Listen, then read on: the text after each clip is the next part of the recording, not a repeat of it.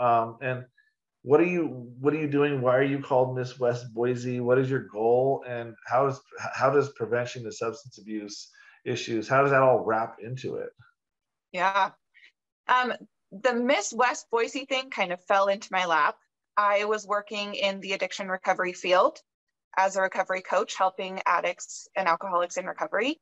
And I noticed the need for more women's sober living in our area. And so I opened a women's sober living house and then had a lot of opposition from the neighbors, kind of the NIMBY, I'll support you, but not here, not in my backyard. And that just really opened my eyes to the fact that there's a huge stigma around addiction and people just don't know what leads into addiction. I myself am an addict in recovery. And when you look at me now, that's not what you would think. And when I was trying to get into recovery, I didn't see people like me.